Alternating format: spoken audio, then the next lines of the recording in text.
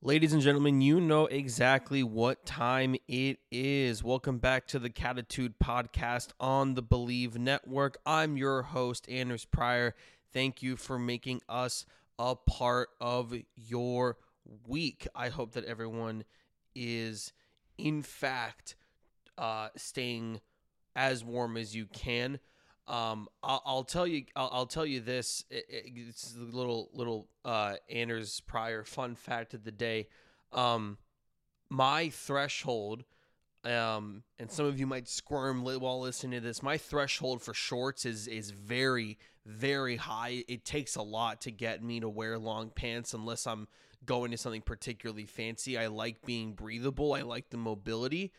And so I gotta tell you, like, unless we're in like a blizzard situation, like it's hard for me to get me to wear, baggy sweatpants when going outside. Because really, as long as the wind isn't moving at a high speed, then it's fine. As long as it's because at that point, that's harder for me with my asthma to breathe and whatnot. Let alone, that it's for breathing is one thing, but we're talking about just the tires. So. I hope that for those of you who are as stupid as I am, you're trying to stay warm in some other ways.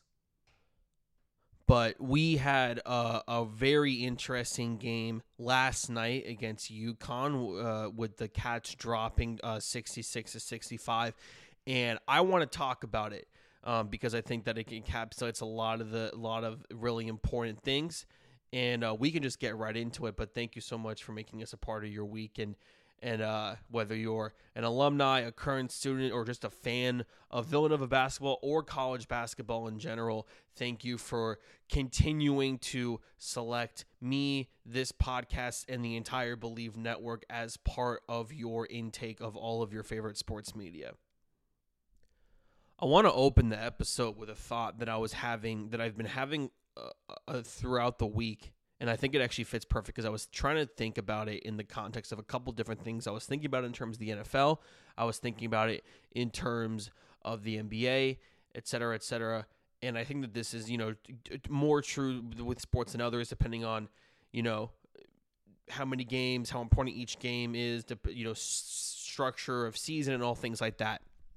But, there's a phrase that we talk about, oldest time that you hear in like Pee Wee football and Little League baseball, which is that there's no moral victories, which is something that I think I've gone back and forth as to how much I agree with that phrase. I would as of today go maybe 70-30, 80-20, and yes, I agree that there are moral victories.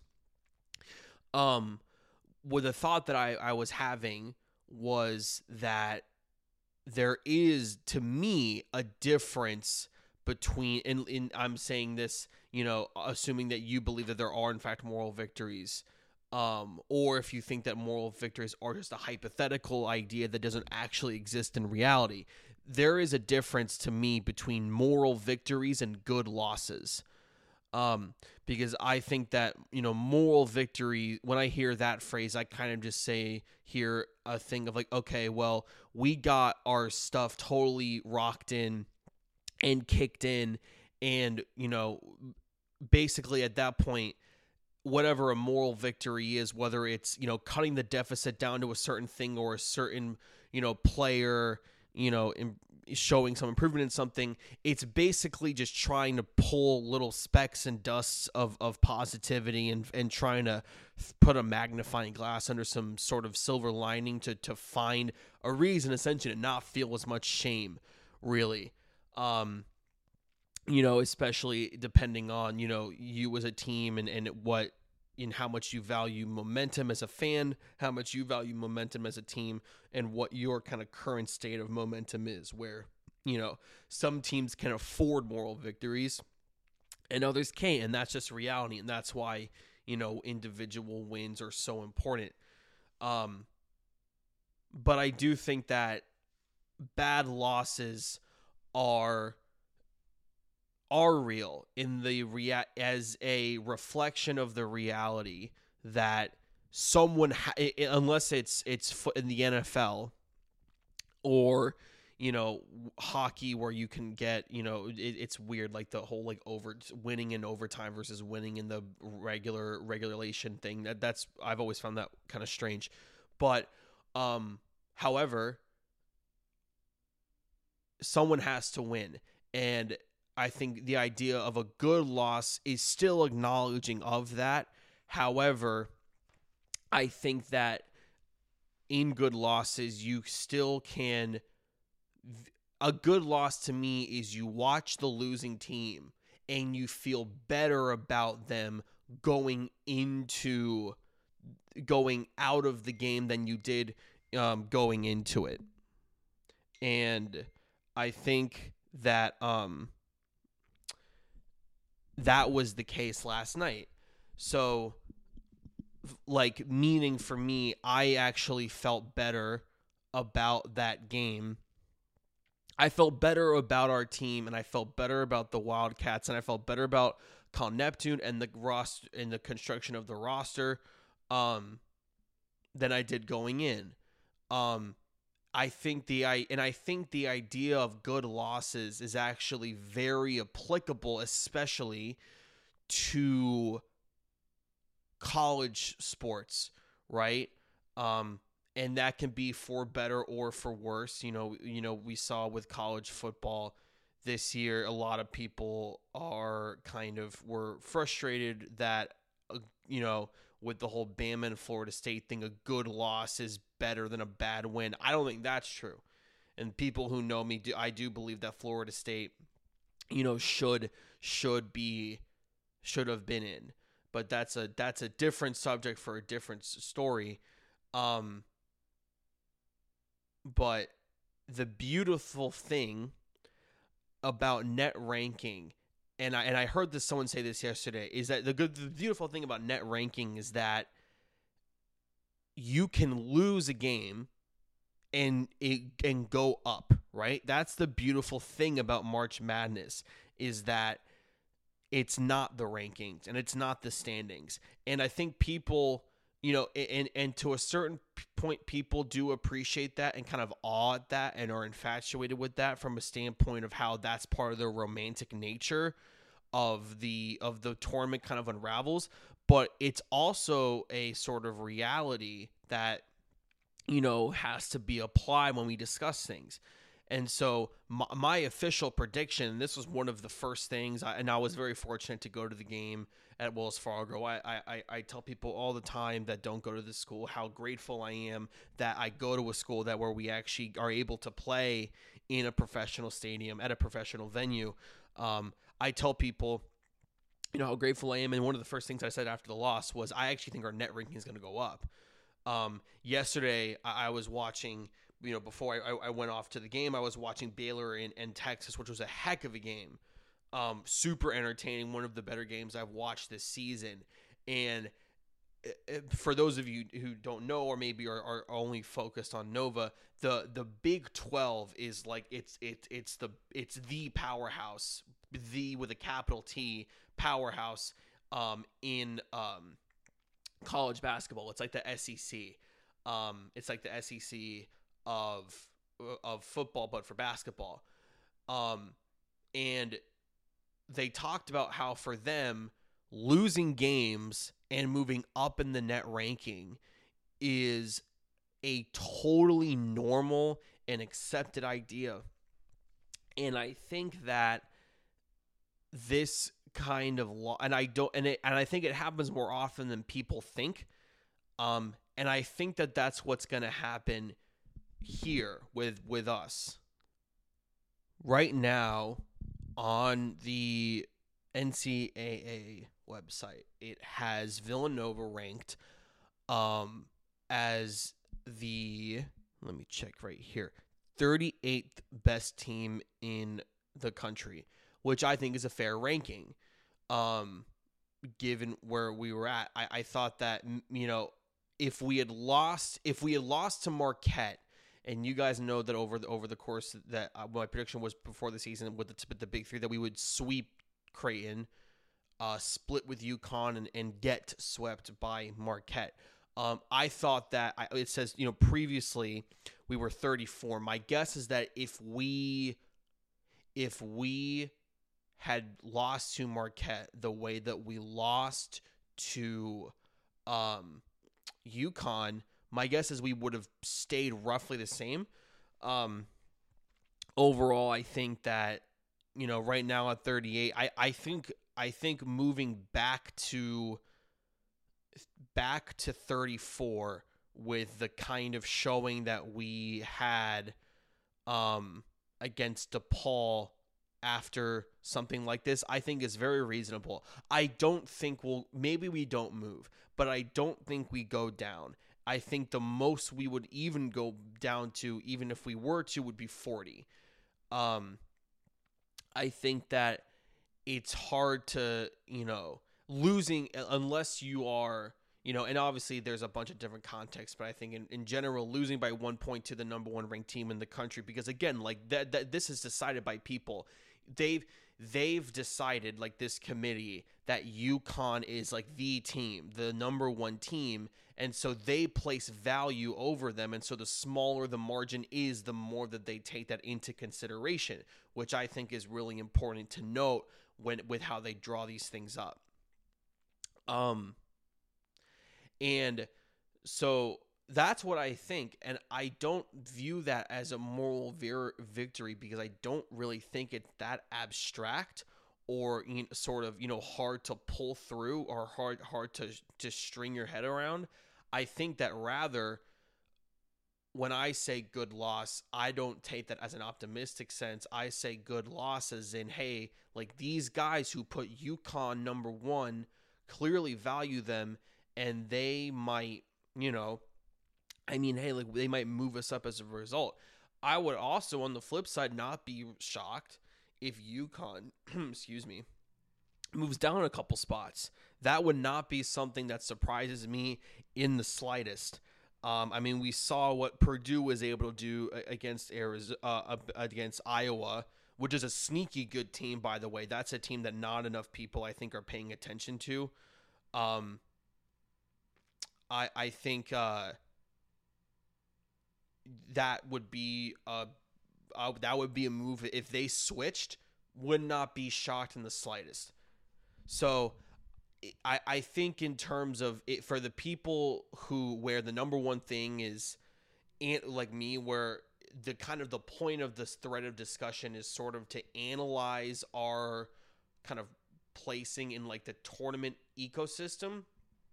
I think that this is about as good of a situation as you can get, and I don't view that as optimistic. I view that as logical.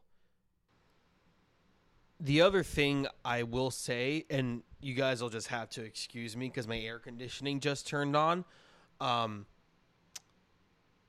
I heard another point, and I forget what it was. Actually, you know what? Nope, I do remember. It was also the Texas Baylor game. That broadcast was, they did a great job. It was Jay Billis, and I forget who the main person who they had for play-by-play that game, but I would say they made another great point, which is that for the people where where like in terms of evaluating the tournament ecosystem, like, hey, I get it, but right now in the moment it's too hard for me to think about that. Here's what I'm going to say is that, and this is something that I've hammered in all year on the podcast, off the podcast, and I truly do believe it, where it's really, really difficult for me to imagine or to follow through with living and dying by every single result. Because to me, if you go from the season being over to wanting to win the title, and I've viewed this in terms of how we view the team and how we view individual players, in terms of how we view Kyle Neptune, it doesn't make any sense. I think I know that there's an emerging it is becoming an emergingly popular opinion that Hakeem Hart should be starting in place of Mark Armstrong. It's a party that I would assign myself to. The reason that we know that, or that we think that way, is because of a long-standing, season-long body of evidence that includes both good and bad moments from both players. And so we take that all into consideration, and we broadly view it, and then we analyze it, and we come to a conclusion from there. I don't think, to me, like, if you are living and dying by the result of every single game, I don't know how the hell you're supposed to kind of go through a whole season. It kind of undermines the point of this, of there being a season, because it's a marathon, not a sprint, and that sounds, a little gimmicky to say and cheesy to say, and it is, and I apologize, because you guys know how much I hate sort of weird ways of saying stuff like that. But a marathon's a 26-mile race, and if you're either screaming for joy or crying on the ground after every mile, then it's a really hard. That's going to be a really hard race. That's going to be a painful marathon, and marathons and seasons are, they're methodical. They're exhausting sometimes. Especially in a sport like in NBA basketball or even baseball. But principle stands here too. So, and there were I'll say it again. I think the one bad loss that we've had all year, really bad. I think when people say bad, people use the word bad loss too lightly. I think the one bad loss we've had all year is Drexel. I don't even think that was bad. I think that was a horrible loss. It legitimately, and I don't say this lightly, if you feel after the loss last night the same way you felt about the Drexel loss, you got to check yourself, because not all wins are created equal. Not all losses are created equal. That's why we have good losses and bad losses, or good wins and bad wins. Like on what I was saying earlier with bad losses, it can be the opposite too, where you feel worse about a team leaving the game before going, compared to going into it. Despite that, I can guarantee you there are thousands and thousands of UConn fans that would identify with that idea. But the winning and dying by every result kind of way of looking at it, I don't really.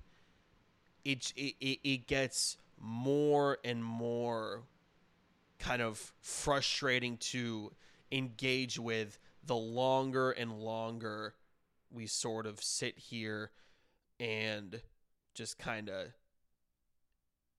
we got to go, the longer and longer we go through the season, your perspective and your scope should evolve with new information and gained information, because even win or lose, you gain information no matter what. And so you have to look at it like that, as my air conditioner so kindly turns off. So this is not a deep breath moment as in a, hey, stop panicking. This is a deep breath moment as in, hey, you got to understand that this is how the sport works. And so we're 38 right now. If I am going to guess that we move up to 36, that's my immediate prediction. When I talk to you guys early next week, we'll see how that ages, but that is my prediction. In terms of the game itself, I don't have a bunch to say. I mean, I do, but what I would say is a few things. I think now I would argue, process of integrating Justin Moore back into the offense, because that takes some time. I think it takes more time than people realize. I think it's there. I think it's starting to get in. He led in scoring last night with 15. Him and Bamba together. 5 rebounds. Which are good. I think is about what you would expect for him on an average night. For me, I would say biggest thing is I thought the kind of size and athleticism kind of combo that you would expect to overpower a team that is physically and structurally constructed like Nova, I thought was on display, and I thought it was on display early, which is why they kind of got into that 11-0 run at the beginning. UConn did. It's not like this is not like Creighton where it's just height. Creighton's tall, and they do have some guys that are, that have some muscle, right? Kalkbrenner is not, they have a reflection of the average team. They have height, they have muscle. They just don't. They're not particularly athletic. That's kind of the main issue. It's why it's why UConn beat them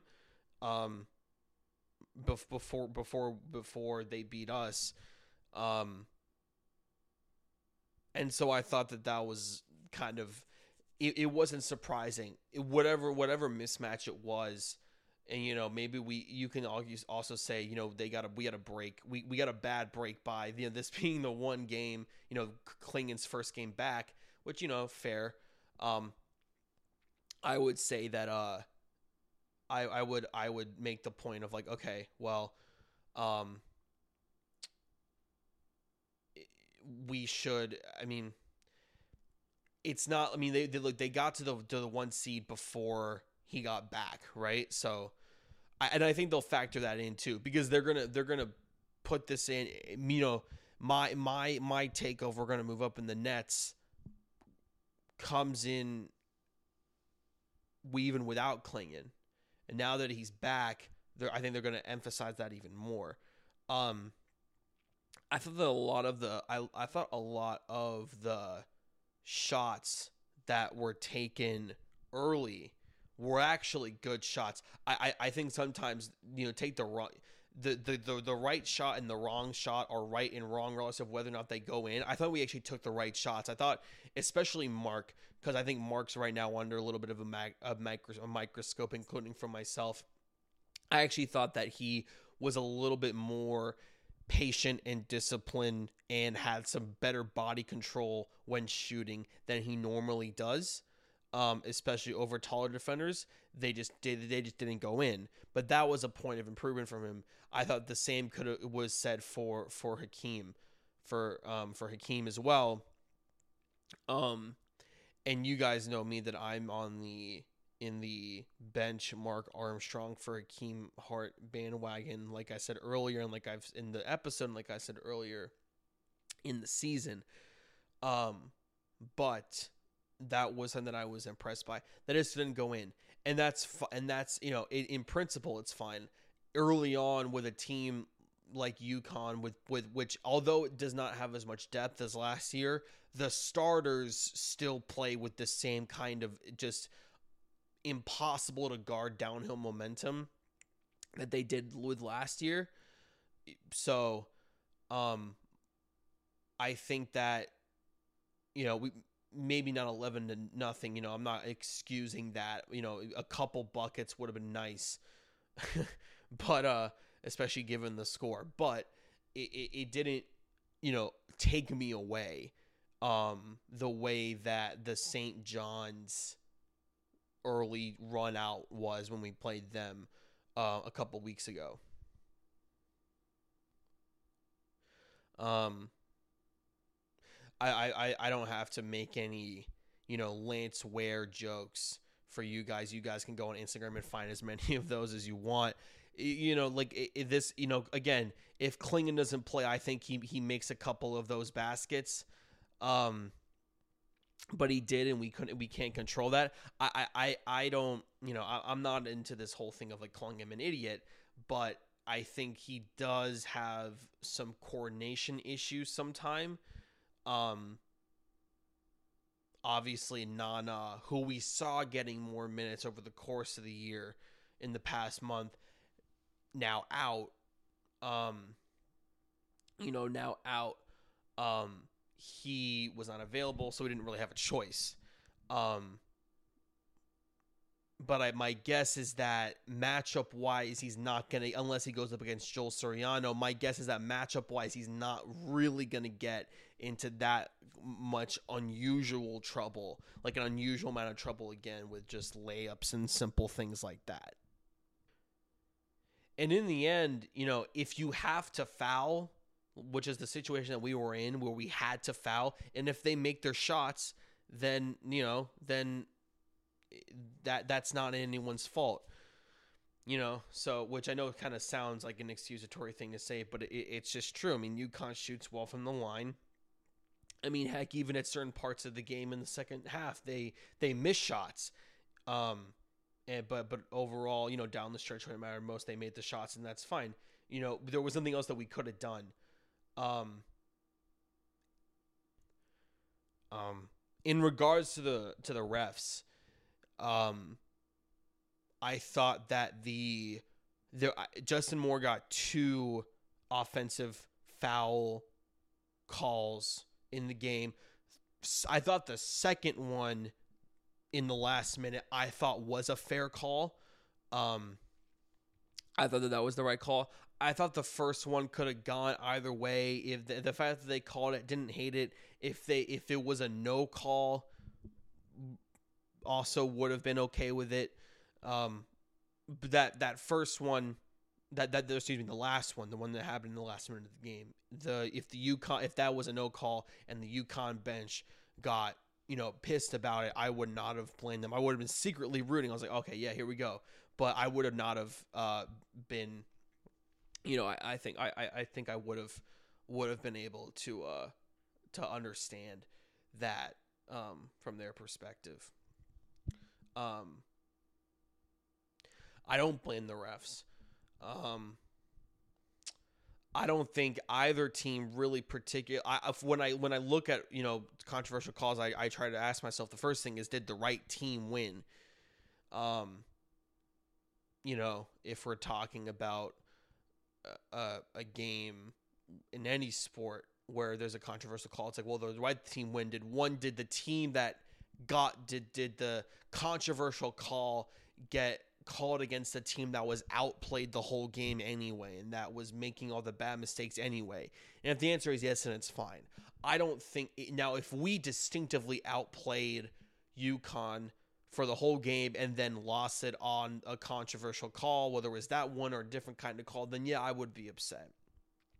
In a game like this where I don't think it was either particular way, then you just kind of have to deal with it and do what you can, which is also why I feel so strongly about the net rating going up despite losing idea, because of that reality.